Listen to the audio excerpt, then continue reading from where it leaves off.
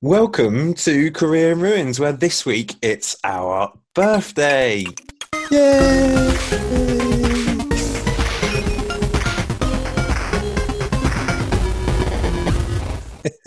Happy birthday, mate. Happy birthday. 1 year. Can you believe it?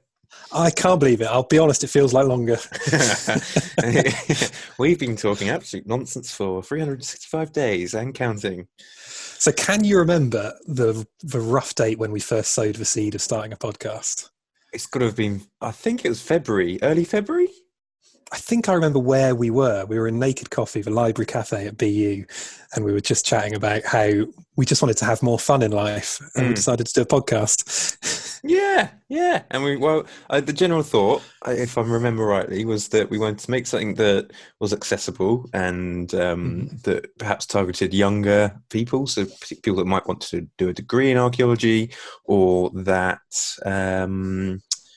that are currently doing a degree in archaeology, and make them realise how people have got into the profession and other bits and bobs. Really, it's not as clear cut as everyone might think. Yeah, I think that's right, because we're so lucky in our own careers, and that we have so many people in our lives who have interesting stories to tell, and being able to put a platform together where we could tell as many interesting stories about all these cool people we know and meet. It just seemed like such a great plan. And I think that was it, wasn't it, as well? Because we do meet a lot of cool people and a lot of interesting people, and we are friends with some pretty cool people. So we're hoping to be able to share that. And we've got a bit of a treat today, because we're going to reflect on a few of our favourite moments. We've got a few of our co-hosts dropping in. I think the first one will be Harry Manley, who did episode 8, I believe. And then Anna Ron Borgner will be coming back as well. But we've also got a few surprise guests. And whilst lockdown's been a bit of a pain, because we were meant to be bagging some really cool interviews during this period in person, what's really good is that we can get some cool people just dropping into a chat now, I guess. I know, we can have a bit of a birthday party. I know a few months ago when we were planning a birthday, we were thinking of all sorts of things like live episodes, big group episodes, but being able to just sit down with Zoom turned on and have a bit of a chat to some cool people seems like a great plan. Absolutely. So this is our 22nd podcast. Wow. In 12 months. Have you got any stats that you can roll off to back that up?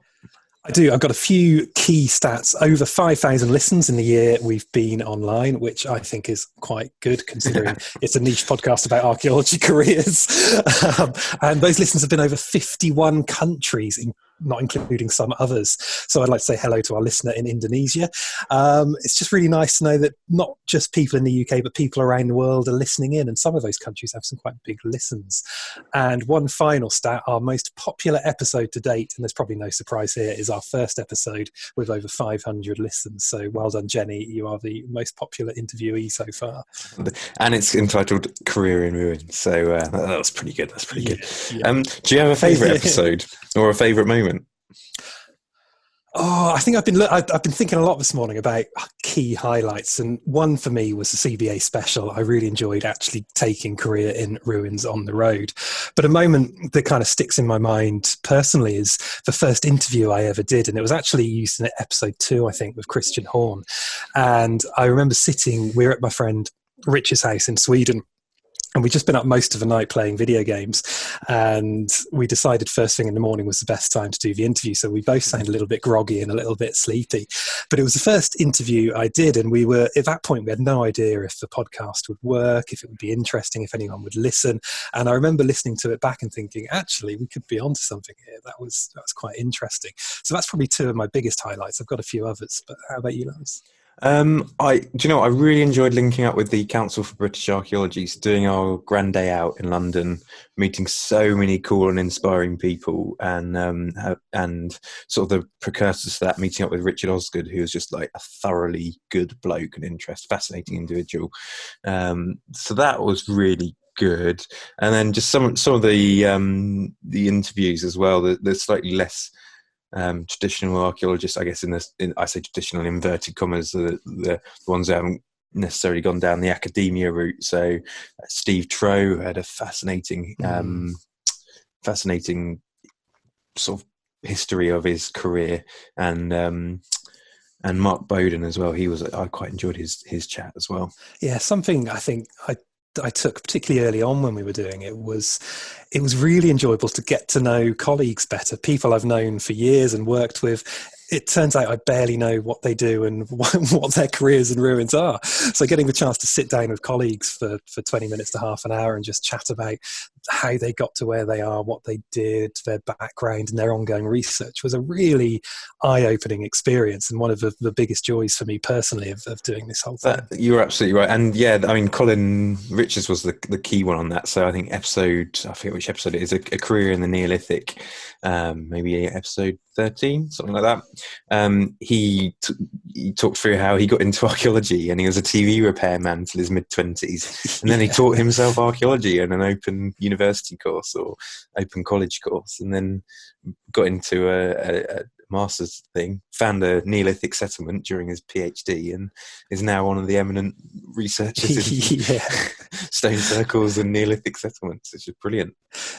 Yeah, all these wonderful different routes that people across the board come to this random boutique subject and find a home and find a career and find a life. It's maybe we should have called the podcast "Life in Ruins." I don't know, but it's really it's really great to see. No, it's good. I don't know about you. You probably didn't enjoy this because you weren't here for them, but I quite enjoyed having guest speakers as well. I know you've been much better at carrying on the podcast in my absence than I have in yours. I was looking forward to you going off to the Cook Islands this year. Hang on. Do you go to the Cook Islands? Have I mentioned I worked in the Cook Islands? Yeah, I was looking forward to you going off this year so I could get Harry in, get Anna in, get some co-hosts in and sort of try and catch up a bit. Yeah, well, they should be joining us at some point. Oh, what you got? Hey. Here he is. Right on cue. How are you guys? Was that a manly trump? It was indeed. Yeah. Wow, that's an unnerving sound. I love it. Absolutely love it. Happy birthday, guys. Oh, Happy thank you. Thanks, Harry. It's been a while. How are you getting on? It has. I'm good, thank you. I'm very good. I'm ensconced in my now office at home. So home working is a new thing, but it's a challenge, but it's good fun actually. Reflecting on just as enjoyable just listening to you guys there, just talking about the past year and what you've been up to and who you've been speaking to. It's been a fast year and so many things have changed, haven't they? But you've done some great stuff and spoken to some really, really interesting people. So yeah, well done to you. Have you managed to listen to more than half an episode, or I've only listened to myself. Yeah, so of that episode, Harry, what's your favourite bit?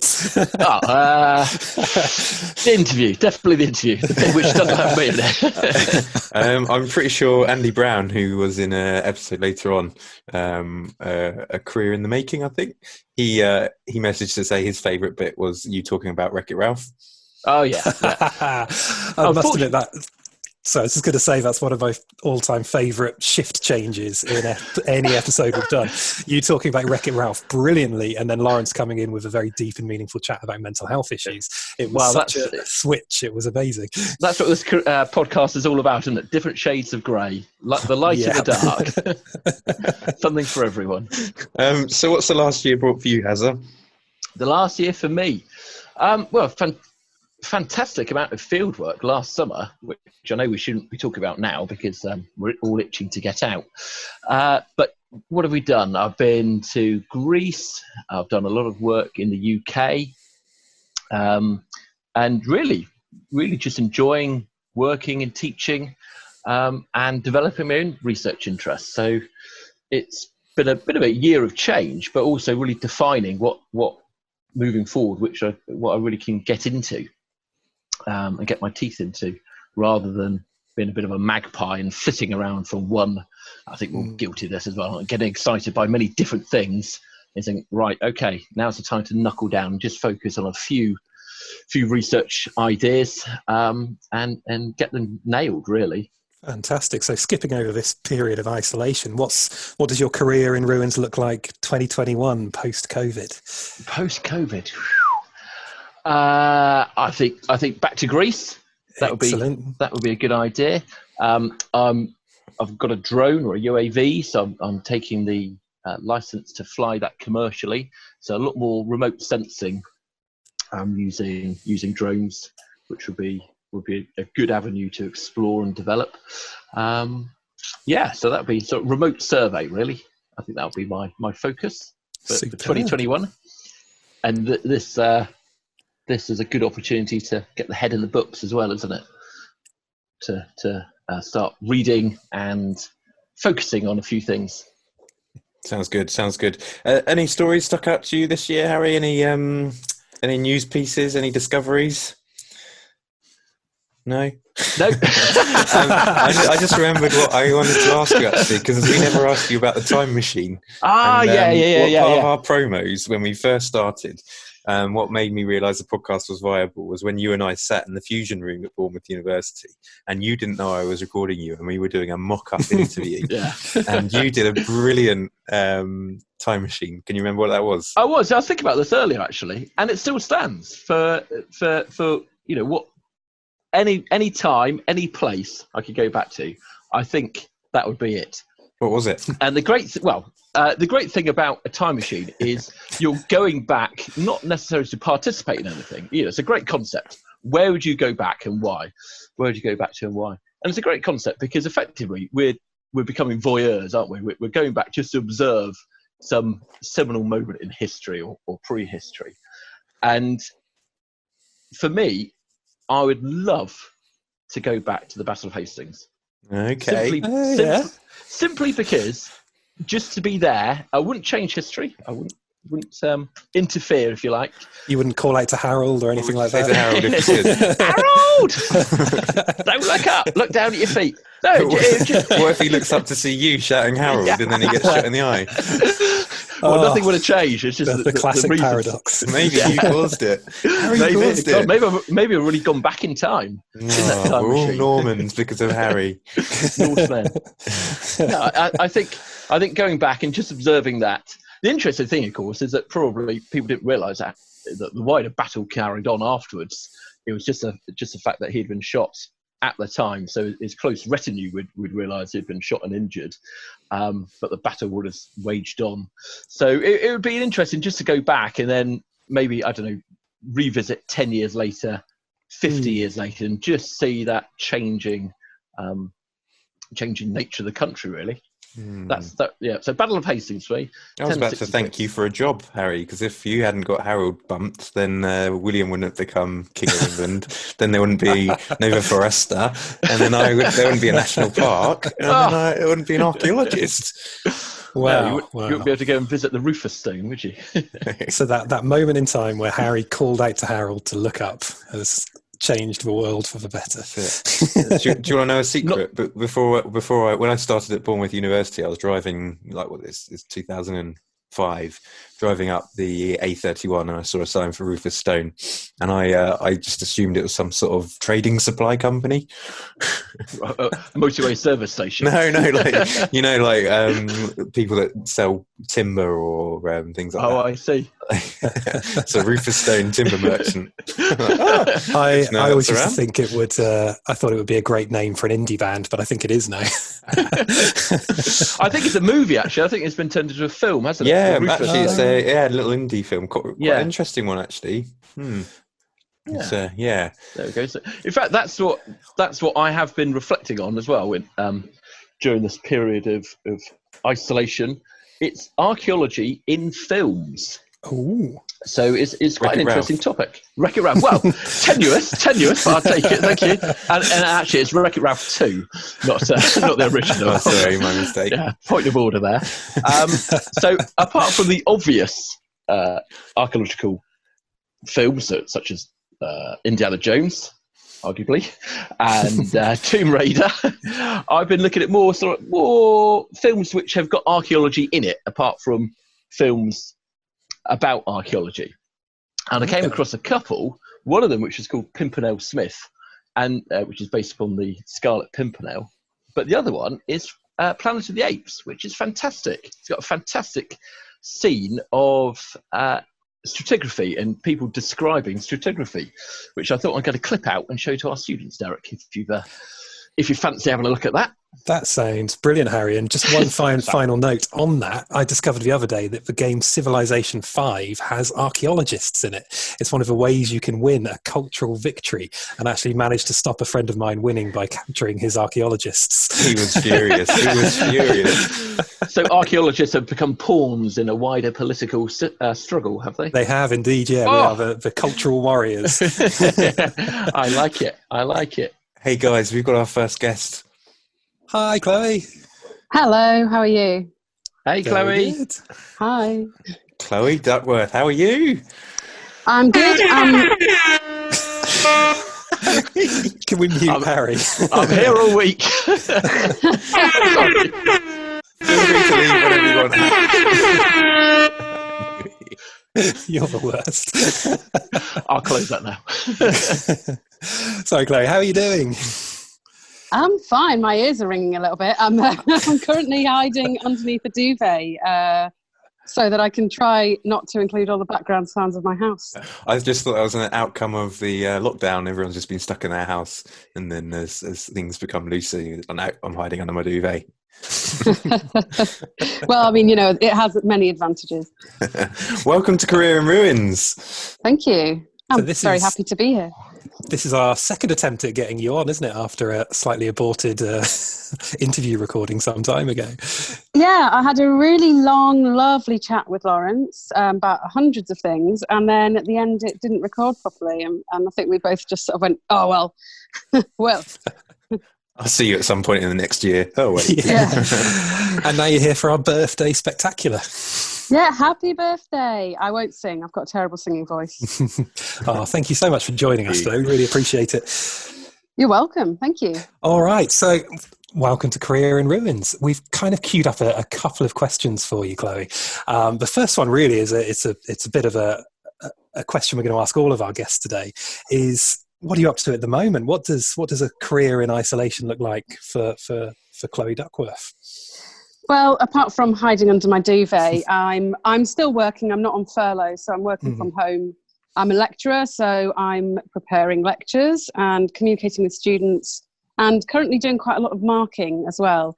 But on top of that, I have an 8-year-old son, so there's also homeschooling going on, and various pets who create all sorts of chaos around us. So it's a really busy time. In spite of being sort of weirdly lonely, it's also really busy. It's quite bizarre, isn't it? The amount of work that still flies our way at the moment is quite good fun. I must admit, I got a new. I've always had a huge amount of respect for you, but I've got a newer, grander respect for you as of yesterday, when I attempted to. I got given the task of recording a hands-on segment for a video lecture, and I thought, I'm going to take a leaf out of Chloe's book and do it as a fancy kind of trying to be interesting, trying to make a good online video. And it was exhausting, and it took hours, and it just turned out terribly. And I looked back at some of your Archaeoduck stuff, and it just blew my mind how much effort that must have been, but also the quality of it. So are you managing to get any of that stuff done in isolation? Oh, thanks. That's so nice of you. Well, I think it does take a lot of time to produce, say, a 5-minute video, which is usually what I aim for. It takes so long, and it's planning it. I think it's also trying to pull out what's really interesting and really important, which is in a way a gift. When you're editing, you can cut stuff out on a video blog, whereas right now, whatever waffle I say, it's going to go in there, isn't it? But I think it's great. I love it. I've really, really been wanting to do more Archaeoduck for a long time, and a lot of circumstances have got in the way of that. And I thought, with lockdown, maybe this is my chance. And I'm still hoping that I will have the time to do that. I've got a few ideas in the bag. I was thinking of doing a song about archaeological theory. That could be fun. So we should say Chloe's a lecturer at Newcastle University, and Derek and I have been friends with her for quite some time now. We've been fortunate enough to work together out in Spain on the Madinat al-Zahara project. Is that right? Is that what's the project title, Chloe? It's good that you know the title of the project you're working on. Not about the detail. That's because Lawrence works on so many exciting foreign projects. He's like, I don't remember the names of the next one. Yeah, it's Madinat al-Zahra survey project, which we've been running for a few years now. And that's doing geophysical survey and geochemical survey of a 10th century city in southern Spain. Amazing. And it's just the most beautiful place. And these guys have, you Lawrence and Derek, you've been there, you know how stunning it is and how amazing it is to work there. It's a dream archaeology, really. A lost city, hidden city. That's it. It is spectacular. So as well as these amazing projects that Chloe does through her work, she's also got her own YouTube channel where she does sort of amazingly engaging and very popular sort of guidance videos for young kids. Is that right, Chloe? Yeah, what are they really? I think they're sort of for young adults and or adults who are not kind of familiar with archaeology. And yeah, they're supposed to be fun. They're supposed to be brief and informative. I think the aim behind it really was, I think there's a lot of desire out there from people to engage with archaeology and to understand it. And I think sometimes we can end up being kind of gatekeepers of our discipline, in that we keep our specialist jargon, we keep our terminology and our techniques to ourselves. And I wanted to kind of bring those out there for people and say, look, this is how we come to archaeological conclusions. So don't listen to pseudo-archaeology. Don't listen to people who come up with easy, obvious seeming answers. There's a lot of work and research that goes into this. But actually, here are some of the tools that you can use to go ahead and do that yourself. Yeah, that's really cool, and they're hugely popular from what I've seen on your figures, and they go down very well. And but as well as that, these amazing videos and your amazing research work. More recently, I saw you on More 4. Yes, the Great British Dig. Sorry, it took a second there because the name changed while we were filming it. It was originally called the Great Big Dig, which I thought was a bit of a well, I'm glad they changed it, and but it was fantastic experience. Working in TV, it's totally different, and it was insanely busy. There are people everywhere. There are loads of people behind the scenes, archaeologists and volunteers. There are the local people who we're working with. There is the film crew who are fantastic, and then there are the archaeologists and Hugh Dennis presenting it as well. So it's a kind of organised chaos, and it's fantastic. And you have a week of filming and your adrenaline's through the roof, and then you have this sort of calm down period afterwards. Hoping to do it again. Superb. So is there any official news on the future? Well, I can't say anything at the moment, but I'm hopeful that something might happen. So yeah, I'm just holding my breath at the moment. Well, it was brilliant. I really enjoyed it. Brilliant. Well, we'll keep our fingers crossed. I must say, it's nice to see archaeology back on the screens, kind of being done in a proactive, sort of cutting edge, frontline manner. Really, really, really good to see. We've got another question. Final question, I guess, for you, Chloe, before we sort of drift off into casual banter. We thought, seeing as how your first interview was a bit aborted, that we'd revisit the question of the time machine and just where you'd go if you had a one single return trip in the Career in Ruins time machine. Thanks. I love this. I love this question. I've thought about this a lot, and because the first time Lawrence sort of sprung it on me, and I sort of went, "Oh," which was a rubbish answer for a podcast, let's face it. But I was, originally I thought I'd love to go back to something like the Mesolithic, because we have so few material remains from that time. I'd love to go back and see what it was like. But then I thought about it a bit more, and I thought, well, it would be actually really interesting to go back to a period that we feel quite familiar with. And I was thinking about this, and I thought, well, there's the Romans. That's maybe a bit obvious. Do you know what we learn a lot of in schools? As far as I can tell, UK primary school, first 10 years is like science and the Tudors. I think that's, and it's, so you grow up with this idea of this sort of early modern period of being really familiar. And also that's a period that people don't tend to associate with archaeology as much because they associate it with history. But as we know, material culture tells its own stories, whatever period you're looking at, and that includes historical ones. And I think it would be fabulous to go back to a period that seems really familiar in our sort of our contemporary narratives and in our imaginations. If I say Tudor, if I say Henry VIII, I think an image springs to everyone's mind. I'd love to go back and see what it was actually like, see what it smelt like, see how people interacted, just see those intangible things that we can't really glimpse through history and archaeology.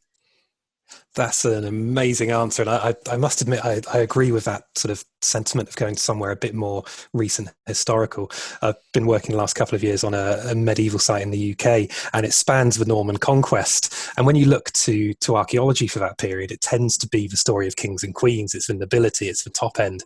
And kind of archaeology gives us that window into the everyday life of everyday people, but actually being able to jump in a time machine and go and see it would be incredible. Yeah, I mean, that's the wonderful advantage of a time machine, isn't it? I think sometimes I used to think to myself, if I could just travel back in time, I could just finish this paper, I could just have a bit more time on my work. And then I thought, what are you doing? If you had a time machine, you could go and see what it was really like. Yeah. So we get so wrapped up in our own little kind of our own sort of process, I think. But experiencing the past, wow, wouldn't that be amazing? That's pretty good. See, I always thought I'd like to go to Madinat al-Zahara, because that palace and that settlement is just so beautiful even today, and the quality of the remains that just lie around on the surface. In its heyday, it must have been something absolutely spectacular to behold. So whenever we were walking around your site and doing our survey work, I always thought, I'd love to see this as it was. Well, that would be amazing as well. I mean, it's this site, I know it's not well known. They've excavated the palace, and that's available to the public to go and look at. But the rest of the city is really just under the ground, and it's only our survey that's revealing any of it. And I think the other thing about it is it's early. It's Islamic architecture. It's from the period when there was Muslim rule in Spain. It's Islamic architecture, but it's not the kind of later stuff. People might visit the Alhambra, where we've also worked, just drop that in there. They might visit the Alhambra in Granada, which is very ornate. It's incredible, it's beautiful. But Madinat al-Zahara was from a period when it was a little simpler, and it was just so simple and exquisite in its beauty. And the closest thing you can come to that is the mosque in Cordoba, which I'd also recommend people to visit. But yeah, I think there must have been something incredibly atmospheric about that location. It's at the foot of the hills. It's got a view out onto a valley. And it's stunning. We all love it. Yeah. Oh, that's great. Chloe, we've just to cut in slightly, we've just been joined by Chris Jones from Northumberland National Park. He's the archaeologist there, so he's our next guest who's joining us. Hiya, Chris. Hi, Lawrence. How you doing? Good, cheers. Welcome to the podcast. Just before we carry on, Chloe, do feel free to hang around. Thank you so much for joining us in the podcast today. You feel free to stay and ask Chris any questions. I know he's only down the road from you. You're in Newcastle, so you're not far from the national park there. But thank you for joining us, Chloe. No, thank you. And I love it there, by the way. It's beautiful, beautiful. I am going to go because I'm getting a bit hot under my duvet. enjoy listening to the rest of the podcast. See you guys. Cheers, thank Chloe. You, Chloe. Bye-bye. Bye, Chloe. Chris, how you doing?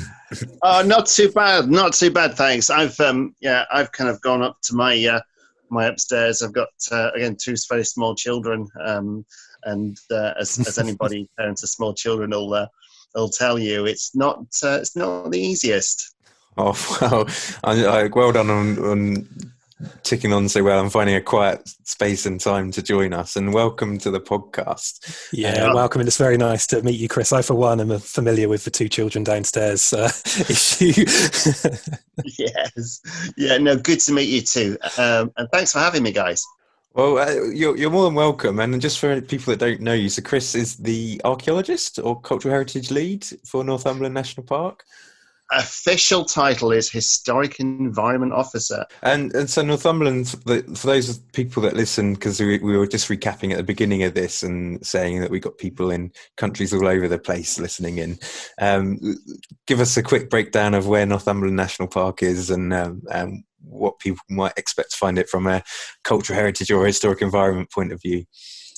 Yeah, a kind of rapid overview, I guess. Well, we've got 405 square miles of landscape, and we've got just about everything, really. I mean, one of I guess looking at diversity of archaeological remains, we do really kind of have an awful lot there. We've got again the usual range of remains over kind of 10,000 years. We've got some interesting prehistory. It might not be as visually stunning to what others are kind of looking at. our hill forts are kind of small but perfectly formed and quite complex. We've got obviously Yevering Vale is one of those main sites that we have. Is kind of one of my favourites, and it's this fantastic site that kind of commands this whole landscape. And again, you can look at the whole range of kind of human history and activity that's gone along with that, way back into prehistory. It's been such a significant site. We've got long cairns, but we perhaps don't have the kind of long barrows that you kind of have elsewhere. But they are kind of smaller and tend to be again a lot. The height is they're a lot lower, they're a lot shorter.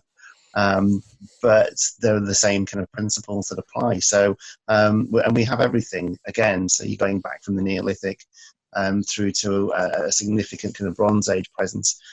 A lot that we still don't know. We've not had huge amounts of excavation. So I think Northumberland National Park has that kind of undiscovered or kind of relatively kind of poorly understood quality about it. So it's a perfect place to be an archaeologist. Excellent. And you've got a sizable chunk of Hadrian's Wall, or a nice chunk of Hadrian's Wall in the park? I could say we have the best bit of Hadrian's Wall if I was being kind of picky there, but we do. I mean, the central section of Hadrian's Wall is that bit that's in the national park. It's really interesting, the story of the national park.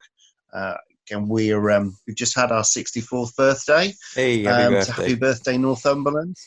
A little bit older in the podcast there, but we can only dream.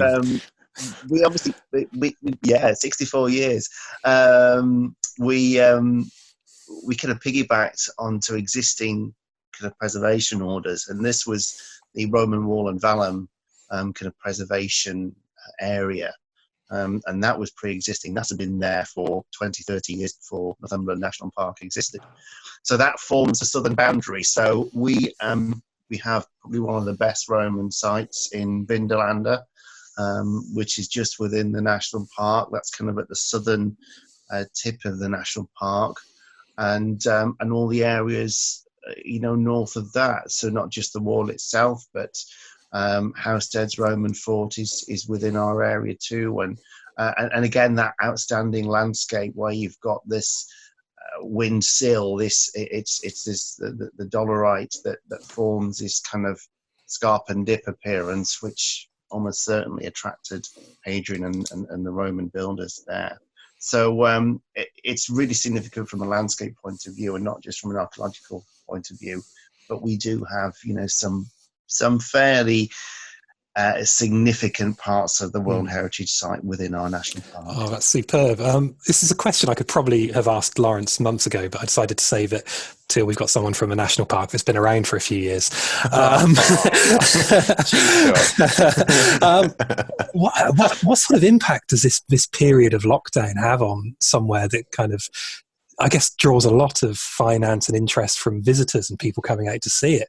I mean, is there a huge impact on a national park and how you curate archaeology and heritage there at the moment? Yeah, it is. I mean, there is an impact, and the impact will be felt differently across the kind of different national parks as well. Although we are all part of the government kind of family of national parks as a kind of DEFRA body, basically what's happened with national parks is the kind of government grants, like with a lot of other organisations, have been getting smaller over recent years, and we've had to think quite creatively in terms of how we get our funding. We've been much more commercially minded, much more enterprising, but of course that has big risks, and at the moment we're seeing a huge impact on tourism in national parks, which has a significant impact on the funding of the work of national parks themselves. So it will be felt differently depending on some of those more popular areas. Obviously, looking at the Peak District and the Lake District that have huge volumes of tourists that are going to descend on them year by year. Perhaps not quite felt to that scale in Northumberland that isn't as well visited. But we will see, for example, in the Hadrian's Wall area, where people would come and they'd spend money in the local businesses, in the pubs, the B&Bs, the visitor centres, the cafes. There's clearly going to be a very significant knock-on effect, because we are so kind of linked with tourism and income generation, which isn't happening, and that has a knock-on effect on staffing and the ability of colleagues to kind of go and actively conserve, enhance, and research the archaeology in the park. That's really interesting. So, sort of turning that on its head slightly, do you think there'll be any lasting positive outcomes of this period? I know, looking around at pollution nationally, we see an overall drop and things like that. So there are some positives to lockdown, and I'm wondering if there is any in sort of the context of a national park. I think in some cases, one of the things that we do have is we're always kind of conflicted in some senses with wanting to promote the archaeology and these really positive experiences and conservation. So there may well be kind of benefits in terms of managing our landscapes, not just a kind of extended period of lockdown where there isn't the kind of visitor pressure out there. So there will be some impacts. Obviously, there will be there'll be potential benefits. We're seeing all sorts of benefits in terms of climate change and our climate as a result of the lockdown more broadly. One of the things we're looking at, though, is that these are farmed landscapes, and kind of farming with a very much the kind of key workers, particularly kind of upland farms, kind of key in terms of food production. So there's a lot of business as usual going out there, which then there's the potential for kind of issues that where we're not kind of monitoring the kind of effects of some of these areas. But to me, that's probably a relatively minor point. I mean, we kind of try and have good relations with our landowners and with our estates, and we work together, particularly at the moment where we're again, it's completely bizarre. We're actively discouraging people from visiting national parks at this time, which kind of runs contrary to our purposes and our reason for being. So it's really strange times at the moment, and I guess we won't really know what the kind of benefits and disadvantages have been until we're able to kind of look back and kind of consider them. What's a real shame is that we were meant to have our national parks archaeology officers or heritage officers meeting this coming month, weren't we? And I was hoping to grab you and a load of other archaeologists and have a sit-down round table with that. But what would be really good to do is dig into a lot more of these subjects, a bit more going forth. So we'll definitely get you back for a further chat. I'm just going to quickly bring in Anna and say, because Anna, our co-host, is sort of listening in the background there. But I've got one very quick question for you also, Chris, before we let you go. Are there any online resources that you guys have got as a national park that people can check out to learn a bit more about the heritage, the archaeology of your amazing national park? Yeah, well, at the moment, our kind of digital kind of colleagues at the moment, they're that kind of came up with this outdoors indoors social media campaign, which is something using kind of particularly Twitter and also Facebook, Instagram, to bring that national park, the archaeology of the national park, and its landscapes kind of to the indoors. So at one stage we're actively discouraging people from physically coming, but we wanted to encourage them to understand and to experience the park in a remote sense. So, personally, or certainly in terms of my employers, we're using a lot of social media and a lot of blogs, for example, on websites, particularly with our Centre the Sill. It's very much kind of now being a digital presence rather than a physical one, as well. And just picking up that theme of resources, again, as a parent, I'm really kind of heartened by the amount of online information that's there to kind of help us, that is geared at history, archaeology, and how museums are really stepping up their online presence for that. It's a real help as a parent.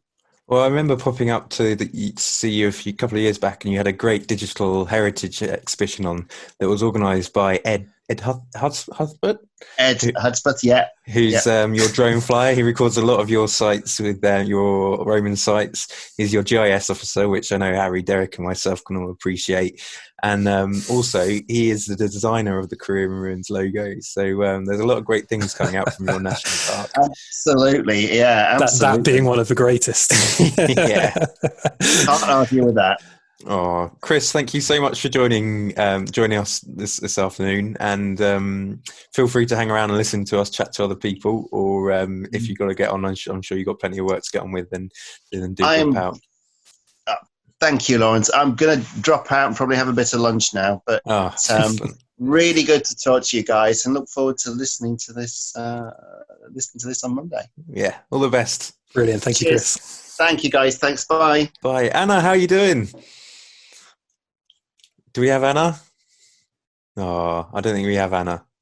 She might have been waiting too long. But we do have another person sitting there waiting very patiently with a giant bookcase behind him. Miles, how are you? Miles, welcome. Hi guys, you all right? Oh, very well. Thank you. Thank you very much for joining us. That's quite all right. Happy birthday. Thank you. Thank you. It's been a long year. So I should introduce you, Miles. Miles is one of my colleagues at Bournemouth University, and I thought rather than make up an intro, I'd just use the first few sentences of your Wikipedia page by way of introduction. So Miles Russell is a British archaeologist, best known for his work and publications on the prehistoric and Roman periods, and for his appearances on television programmes such as Time Team and Harry Hill's TV Burp. Now, the latter of the two there, I think I need to know a bit more about that. No, you really don't. That's a life goal for me. That was one of my favourite programmes ever. After appearing on that, I did actually get recognition from the guy in the off license and from most other people in the street, but nothing archaeological had ever impinged upon their consciousness. So that is a clip I'll be immediately Googling into this time. I think I have erased all copies now. That sounds like a challenge. So how you doing, Miles? How's this last year been for you? Interesting. Over sort of 12 calendar months has been fine. It's only the last sort of 2 that have been intriguing, I guess, as the weather improves and we've got those archaeology to actually go and do, and not being able to do it is a tad frustrating, but I guess most of it's been in the ground for thousands of years, so it'll still be there next year. But no, I mean, other than that, the year's been good. Lots of research, lots of field work prior to the shutdown. So what's been your fieldwork highlight of the year so far? Fieldwork highlight, my personal highlight has been excavating a Roman mosaic, or at least a very small part of a Roman mosaic at Frampton, which is something which one of the things I'd never actually done before. I mean, admittedly, it was one that's already been dug. It was dug in the 1700s, but it was... Small details. It had been backfilled and thought it had been lost. So actually get the chance to clear the soil off that and to have a surface. I mean, we're so used, I guess, to finding surfaces and floors, but find a decorated Roman mosaic floor, and you think people have stood on this. This is something which someone paid for and put into their house 2,000 years ago. Was just incredible, and there's the opportunity to go back and in fact, if anything, we're supposed to be there in about a week's time if timetables. Oh wow! Am I right in thinking that royalty have seen that floor as well? Yes, indeed. Yes, George IV was down there and looking around and looking at the floor. It was actually exposed so he could see it, given something to do, and excavated to the highest standards, shall we say, back then. But it was recorded. The actual floor was recorded well. It was just thought it was been destroyed afterwards. So it was just nice to go back there and say, actually, no, it wasn't destroyed. It is there, and the potential for looking at more of it is still possible. And people, you were on Digging for Britain's Past, weren't you?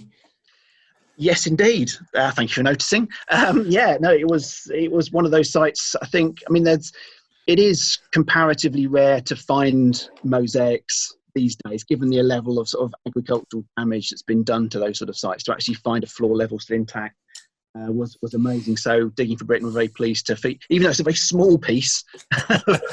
Digging for Britain were very, very pleased. It's part of our wider Iron Age. Well, we've lost Miles's sound. Oh, have you lost me? Have you lost me? He's back. He's we're back. He's That's back. okay. Miles, as it's Hillforts Wednesday On Twitter. on Yes, Twitter, yeah, absolutely. which is that's been going for longer than a year now, hasn't it?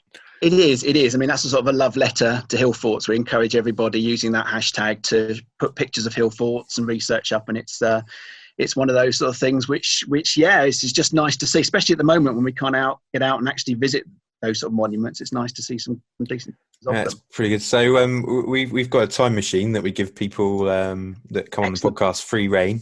You can have a return ticket, and I'm guessing this might be a bit presumptuous of me, but would you like to use it to go and visit any particular hill fort? Absolutely, yeah. I mean, any hill fort's good, but certainly Maiden Castle and Hod Hill in Dorset.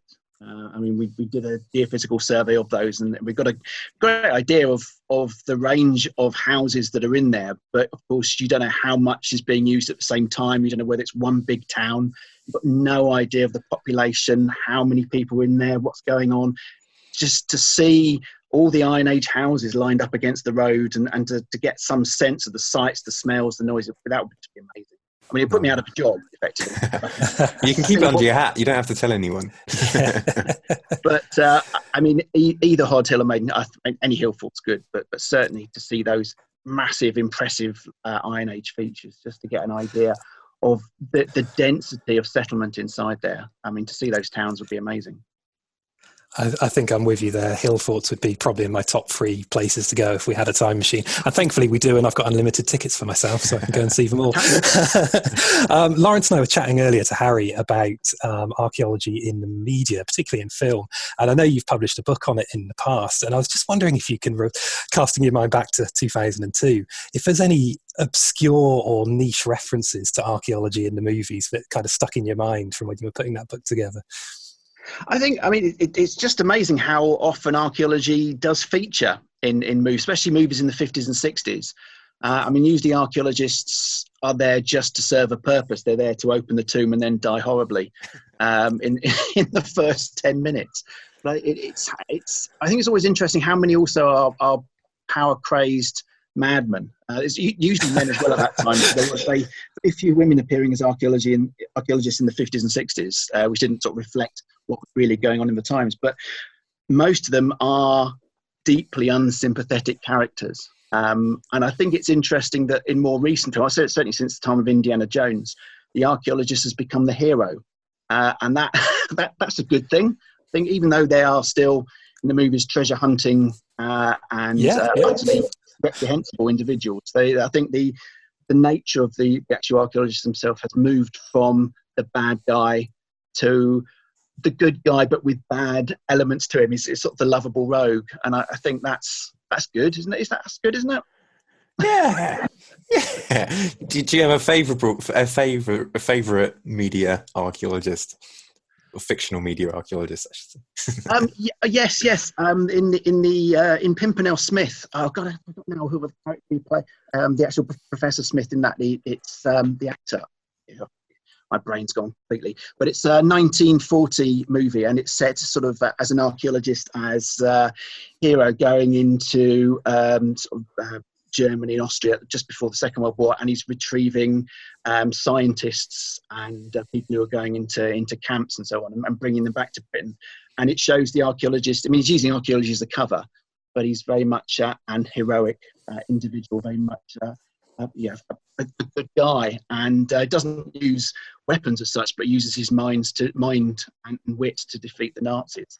And I wish for the life of me I could remember. You're going to bombard me with references. Tell me who it is. I don't have my phone to hand. I can't remember. We'll look at we'll tweet it out afterwards. Pimpernel Smith. You've got to watch it if you haven't seen it before. Yeah. I'll give that a watch for sure. So when all this current malarkey's over, Miles, what are you looking forward to getting out and doing? What's the first bit of field work you're going to tuck into? Getting out and certainly digging, going back to Frampton would be nice to look at that villa. There's so much field, but certainly a lot of geophysical work that I'd like to do. Getting out there and get the sun. I mean, there's only so much of your own back garden you can dig. And I realise now that digging is probably about the only serious exercise I get. So not doing any means that, I'm sort of starting to rock a Robinson Crusoe look now. And I really need to get out there and start moving some soil. But there are a number of villas and quite a large INA settlement that I really want to get my teeth into fairly soon, if at all possible. So the past awaits. That's fantastic. And thank you very much for joining us, Miles. We've got Carenza waiting in the wings now. And you're very, very welcome to stick around if you want to, or you're welcome to go about your busy day. But we just wanted to thank you really for joining us and sharing that with us. Thank you, and happy birthday. Oh, Look forward to next year. Yay, hopefully in person. Indeed, absolutely. Take care. So we're now joined by Professor Carenza Lewis. Oh yes, yeah. Thanks for joining us today, Carenza. How are you finding lockdown and these particularly strange times? Yeah, madly busy. So I work for a university, so we had to do the sort of switch over to remote teaching, and then we had to do the switch over to working from home, which meant mastering the remote teaching on a different computer, and all of that sort of thing. And I've just started, I've got 2 new projects starting, one of which was planned and one which wasn't. So plus I've got another European project which is running at the moment, which is being disrupted. So yeah, we're all madly busy, but hey, the sun's shining and I can see the people out the window, so life could be a lot worse. That's right. Oh, so have you had a particularly busy year? Yes, yeah, no, we're really busy. I've got this sort of, I think you probably know, I have this sort of big sort of program of test pit excavation in kind of rural villages, which I ran for about 13 years, and that's just finished in 2018. And so I'm just sort of starting to write that up, and I just sent off a research paper on that on Sunday night at midnight. But then last year we started a new project which is looking at the sort of relationship between, well, sort of looking at the social benefits of test pit excavation by members of the public in medieval settlements in different countries. We've done lots of that in the UK, and people really enjoy it, and it delivers lots of different sorts of benefits that we've kind of assessed, and we have quite good data on that in the UK. But we wanted to see if it worked similarly well for both archaeology and for members of the public in other countries. So we've got this running in the Netherlands, the Czech Republic and Poland. Wow. At the moment. Well, not strictly speaking right at the moment, because everyone's in lockdown. It's a wonderfully, well, I won't say wonderfully, but it's interesting how it really brings people in different countries together, actually, because we're all going through the same thing. Absolutely. And so, as you say, you've got quite a rich history in these test pitting projects, and actually I've had a series of different placement students with me over the last 5-6 years, and one of the first ones was a chap called Jack Powell, who he was saying to me his first experience was doing a test pit with yourself in where is he, Norfolk, I believe. So Oh, fantastic! It's obviously reached out and hit a lot of it touched a lot of people's interests and influenced a lot of current professionals as well. I think so. I mean, we had about 7,000 or 8,000 kids through it, sort of all at that sort of age, 13, 14, 15. We were really targeting that age group, so often overlooked. You get sort of people do a lot of work with primary schools because they're quite easy to kind of, they're kind of a stationary target. You can get a primary school class quite easily, and people do a lot of work with sixth formers because if you're in a university sector, they're sort of just about to apply to university. But actually, the kind of younger teenagers tend to get overlooked, and it's such a crucial time for sort of education and for making life decisions. And we collected the most fabulous amount of data, and just writing this paper up, this kind of overview paper of it to go into the Medieval Settlement Research Group report. Hopefully, it's just massive. So the big work on the monograph will start now when I get a breathing moment. The work never stops. And so with these funny times at the moment, us being in lockdown, do these represent challenges or opportunities with research approaches such as this? Yeah, well, so the European project is obviously difficult. It's a shame because we got off to a really good start last year. We've done work in sort of 5 different villages in the Netherlands, and actually outside the UK, the idea of members of the public actually taking part in archaeological excavation is it just hasn't happened. It doesn't happen. It's not even legally allowed in some countries. And so what we're trying to do is show that it works safely, it doesn't damage the archaeology, it produces useful results, and it helps rural communities and people who live in them. And, you know, we started really well in the Netherlands. We've got 17 test pits, one of the villages in the Czech Republic, a village in Poland that actually had 25% of the population of the entire village got involved. So it was going really well, and people were getting to grips with how to overcome the difficulties of sort of getting permits and just introducing the whole idea. And then, of course, it's all, you know, all field works had to be stopped right now because, you know, across the whole of Europe, everyone's in lockdown. So, yeah, no, it's been quite problematic. And as long as we can, once the research councils agree to move the kind of project, give us an extension of the project, it should be okay, assuming we can, you know, life goes back to something vaguely approaching normal later in the year or by next year. But we then have to work with the research councils in 4 different countries. So sorry, that's very boring, but so this is what my life is like at the moment. We've got another project we're just starting with Historic England, looking at well-being in relation to sort of participation in heritage mitigation projects and that sort of thing. So yeah, no, all quite busy, really. Yeah.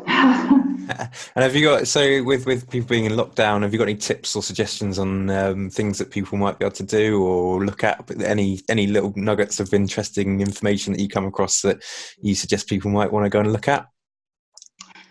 Well, there's some fantastic virtual tours of different places that I see on Twitter, and sort of access to museums and things like that, which people seem to be making a real effort at, though it's just slightly frustrating not being able to actually get at them, of course. But I actually think in some ways you can get to see more places now than you can actually, you know, in normal times when you wouldn't go to some of these places. But I mean, excavation is obviously difficult. You know, we had field work planned. I've got some field work planned. Beginning of June, just a couple of days digging test pits in Leicestershire, and whether that's going to happen or not, you know, we haven't cancelled it yet.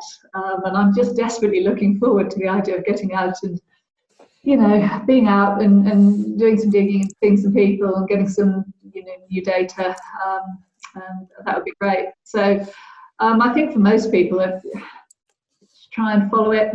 There's a lot of archaeology on TV. So Time Team is on All 4 at the moment, and in fact, there's a kind of Time Team tea time thing going on at the moment, where 6 p.m. on Sunday evenings, there's one particular program that the idea is everyone watches it together, and there's a little sort of Q&A session afterwards, which we film each day, each week, with some of the sort of original early cast members. So last weekend it was Llygad-wy, which I don't know if you remember it. It was the one where it was the faked site where they'd always find and sort of seeded them. So we did that one last week. Was that's the one with the dagger that was on top of the post with some barbed wire on or something? Yeah, that's it, the lantern sword sitting on top of some barbed wire. And this weekend, this Sunday, it's another one. I can't tell you which one, but it's a really, really good site. Oh, so where can people find more information about that? Is that on the Time Team website or Facebook? Time Team, if they go for Time Team Twitter or the Time Team Facebook page, is actually a good source for that. So that's great. The Great Story of England is being repeated as well. So that's a series I did with Michael Wood. That's being repeated on Tuesday evenings at, I think, 8 p.m. I wouldn't put money on time. We'll share that on our Twitter account when we get the full details. So that's being repeated as well, and I think Great British Story might come out as well. And that was about sort of doing archaeological research in one community and trying to sort of piece together it all. And we did some test fitting as part of that with Mike as well. So there is stuff coming out like that. Brilliant. And then I've been working on my own new project as well. Oh. So you probably heard, because it launched on Thursday the 23rd. We ran the first one Friday the 24th. One of the things I've been working on is this big new project called Dig School, which directly responds to the coronavirus crisis. When they started shutting schools, I was just sort of thinking, what are they going to do with sort of, the kids who are in school, particularly the teenagers who are in school because their parents are key workers or maybe because they're vulnerable. What are schools going to do with these sort of collapsed timetables to do something a bit engaging? And I was thinking, well, what can I do to help? Can I do anything to help? I mean, I'm no medic. I can't do anything like that. So we've developed, with the Council for British Archaeology, with funding from Historic England, this series of 20 workshops which people can download and actually do in class or at home, sort of developing learning skills, thinking skills, sort of problem solving, evidence-based arguments, critical thinking, using kind of archaeology as a theme for that. So that's what I've been working on for the last 3 weeks since I came up with the idea. Mad scramble to get it ready for the start of term, which of course was on the 21st of April. But I hope people will enjoy sort of just some fun learning, but in a way that really does develop skills and confidence about handling information and thinking about ideas and testing out your theories and being forensic about your use of data through archaeology. That sounds really, really interesting. And as someone with 2 kids who I'm desperately trying to homeschool and find interesting things to do with at the moment, it sounds so valuable. Is there anything the kind of wider archaeological community can do to support and help in this? Because I suppose there's a lot of people sitting at home at the moment. Well, the resources will be online. They'll be on the Council for British Archaeology website. And that's, the website is digschool.org.uk. And members of the public can follow along with that. They can even download some of it. Most of it's, each one has a sort of a talk from me, which sort of talks through what I'd normally do if I was talking to a class or a lecture room.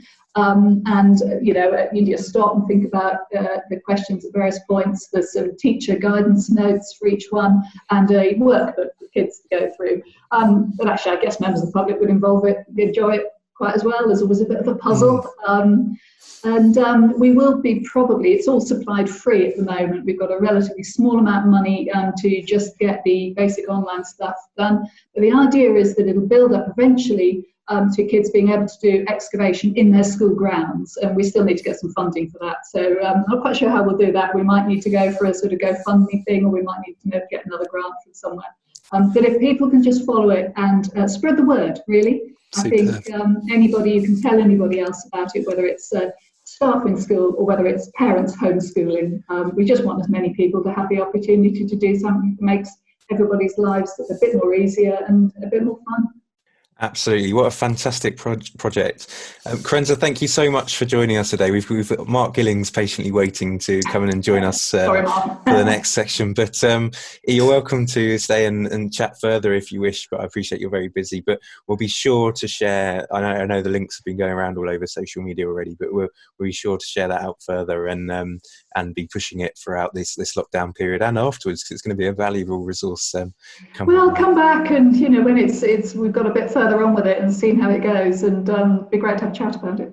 Oh, that's it, because we were, as I said at the beginning of this podcast, I'd actually arranged to meet up with you next month in a week's time, I think, or was it this? No, it's the end of March. I remember. March last month? Yes, because I remember the discussion when it was, gosh, do you think that conference is going to be able to go ahead? And and now it was kind of, was it March 20th? I think it was. I think that's the 21st one. Yeah, it was the Landscape Survey Group, wasn't it? Yeah, it was one of the first things that got cancelled. Now, of course, everything's cancelled up until That's right. The conference I have at the beginning of September, end of August, beginning of September, European Archaeological Association. That's just been cancelled as online as a face-to-face thing.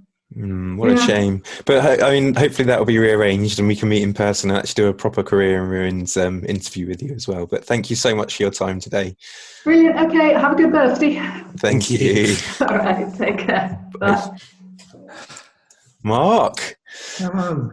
Hi, Mark. Welcome. It's good to see you again. Oh, yeah. Hold on. You've unmuted me, haven't you? Yeah. Welcome back. You can't be trusted. We have you muted before you come in. Happy birthday, guys. Anyway.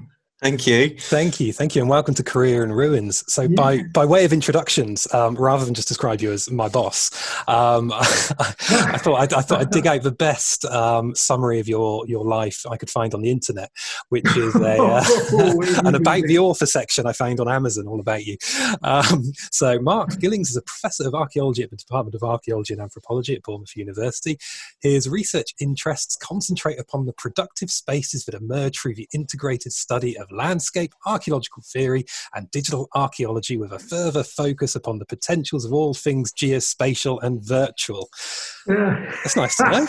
I was on fire when I wrote that one. Yeah, it's what can one say, really? There's a lesson in hubris, I think, in there something. And unintelligibility, but yeah, that pretty much sums it up, Derek. Yeah. So, Mark, you've been you've relatively recently started as head of department at Bournemouth University. So you're Professor Mark Gillings of Bournemouth University. Is that right? It is indeed. Yeah. How long have you been there now? I started on the 1st of November. 1st of November. It's been a wild ride ever since. I'm not going to ask how it's going. And what Derek doesn't know is that we're actually going to give him his end of year review now. So it's well overdue, mate. Well overdue. But so where coronavirus not to have taken place, you got some pretty interesting field work that should be taking place at the moment or in the coming months. Do you want to fancy giving us a quick overview of that? Yeah, we would be sitting in a field in Wiltshire at the moment if it were not for COVID-19. And we were supposed to be digging some lithic scatters up and around Avebury this Easter. And then digging more lithic scatters in the summer as the final season of our Living with Monuments project, which is based in the landscape around Avebury. So yeah, we had quite a lot of fieldwork planned for Easter and summer, but now it's... And so how many years has that project been running now? Oh, God. The project has been... what a good question. It's been running for, it seems like a lifetime, but it's been about 4 years now. 4 years, okay. And the rough number of lithics that you've been identifying? God, you're asking the wrong member of the team. I know Ben and Josh's eyes roll into the back of their heads. We're pulling around 40,000 per season, wow. Which is pretty, it's a staggering amount of stuff. And that's from all prehistoric time periods, or are you focusing particularly on the Mesolithic, Neolithic? We're looking at the Middle Neolithic, but the flint we're hoying out is sort of late Meso through to Bronze Age, so all sorts of stuff. But I'm not really the lithic specialist in the project, as Ben and Josh will tell you. So I'll just go, wow, and shuffle it around and what's this, Joshy? But yeah, we're generating a huge amount of material, and but it's fascinating stuff. Amazing. So I know you've had a few listens to our blog so far, and and so you'll know already that we have a reoccurring question that we ask all participants, and that is that Derek and I have made a time machine. And it works. Anyone that takes place in the podcast is allowed a free return trip. So as the last guest of today and our last guest of our first year of Career in Ruins, where would you like to take our time machine? Oh, that was a killer, really. I was torn between 3 destinations and I couldn't make my mind up. So if I'll give you all 3, you can choose for me. Does that sound all right? Yeah, sounds good. The first is 300 years into the future, just to find out what's going on, really. See what the PlayStation 27 looks like. And given I spend all my working days looking at the past, I'm just desperately curious about what happens next. So the first one is pretty much any time in the future, post 300 years from now. What do you think you might see? Don't know. That's the whole joy of doing it. It's absolutely, it's fantastic. But what I'd like to see is Arsenal crowned the 47th year running. That would Another year, Invincibles from 2021 onwards. Unbeaten since 21, 20. Well, no idea. And it's not knowing what you're going to see it kind of makes that one really intriguing. But presuming you guys are going to hold me to going back into the past and looking at some old stuff, I couldn't make my mind up between the 1st of September 1663 and the 17th of April 1906. They were the two. So I'll let you choose which one you want. It's fair to say those are two of the most specific dates we've ever had in the time machine. The time machine's a quality piece of work, Derek. None of this plus or minus 250. So what draws you to those two dates, Mark? Well, the September 1663, I could help John Aubrey with his plane table survey of Avebury, and finally get to see what it looked like before not all of the trashing, but quite a lot of the trashing took place. And that would be just intriguing, really, to mope around hiding behind walls, peeking at him as he was frantically surveying. So that would be quite good. The April 17th, 1906, day before the San Francisco earthquake, and that would be to visit the Winchester House in San Jose before it was tumbled to the ground. So that would, just an opportunity to see something truly immensely bizarre and spatially confused. I don't think I know the Winchester House. Can you give us a bit more background on that? Oh, yeah. I would say Google it, but it's well worth the Google. But it's AFGI. Yeah. It's the heiress of the Winchester gun fortune who started to build a house, and stories vary as to what happened next, but she basically didn't stop building and carried on building and building and building. And the Winchester House just grew as this organic, emergent thing over 7 stories with staircases that just went into ceilings, with doors that opened onto nothing. And it's a crazy mashup kind of spatial mess, but fascinating, absolutely fascinating. But most of it came down in the earthquake. So to see it in its full rampant glory would be absolutely fantastic. That's Lawrence hates it when I do this, but I think I'm going to let you have 2 tickets. Hey, It's birthday. It's birthday. That's fine. We can chuck them out. We've already given out the Chloe one as well. Both superb answers. Thank you very, very much for joining us, Mark. Really appreciated it. And it's nice to talk to you about something that isn't spreadsheets on Zoom. It's a real treat. People are going to think that's all I talk about. It's all Derek. Look, I've got a new chart. Pivot my table and all that kind of stuff. But yeah, that doesn't sound like Derek. Mark, thank you for your time today, and thank you for joining us, Career-ins. We'll get you for a proper interview at some point in the not too distant future. No problem at all. Happy birthday, chaps. Thank you. Thank you very much. So ends a really interesting hour and a bit. Yeah, I mean, I've thoroughly enjoyed this last hour, and I must admit I'm blown away that my terrible rural 4G internet has lasted this long. It's possibly the longest continuous connection I've ever had to the internet, so I'm very pleased. Hopefully you can hear some of this. You've been clear as day to me. Hey, excellent. But no, what a lovely time. Really nice guests, really, really good interviews. It's whet my appetite for year 2, to be honest. That's it. I quite like the idea of having multiple people in interviews going forwards. Yeah, it was really good fun. Just line them up. Let's just get through the world of archaeology. That's right. I think there's a few thanks to go out to people for over the last year or so. So everyone that's taken part in all the episodes, it wouldn't have been possible without our fantastic participants, our experts, our legendary archaeologists and heritage experts. So thank you to everyone that's taken part in the last 22 episodes, including today's. We've had some great support from the Council for British Archaeologists, who have helped sponsor a few episodes, which help us to make these episodes, because we do fund them ourselves. We do pay for everything, so it's amazing to get external support from them and support their events.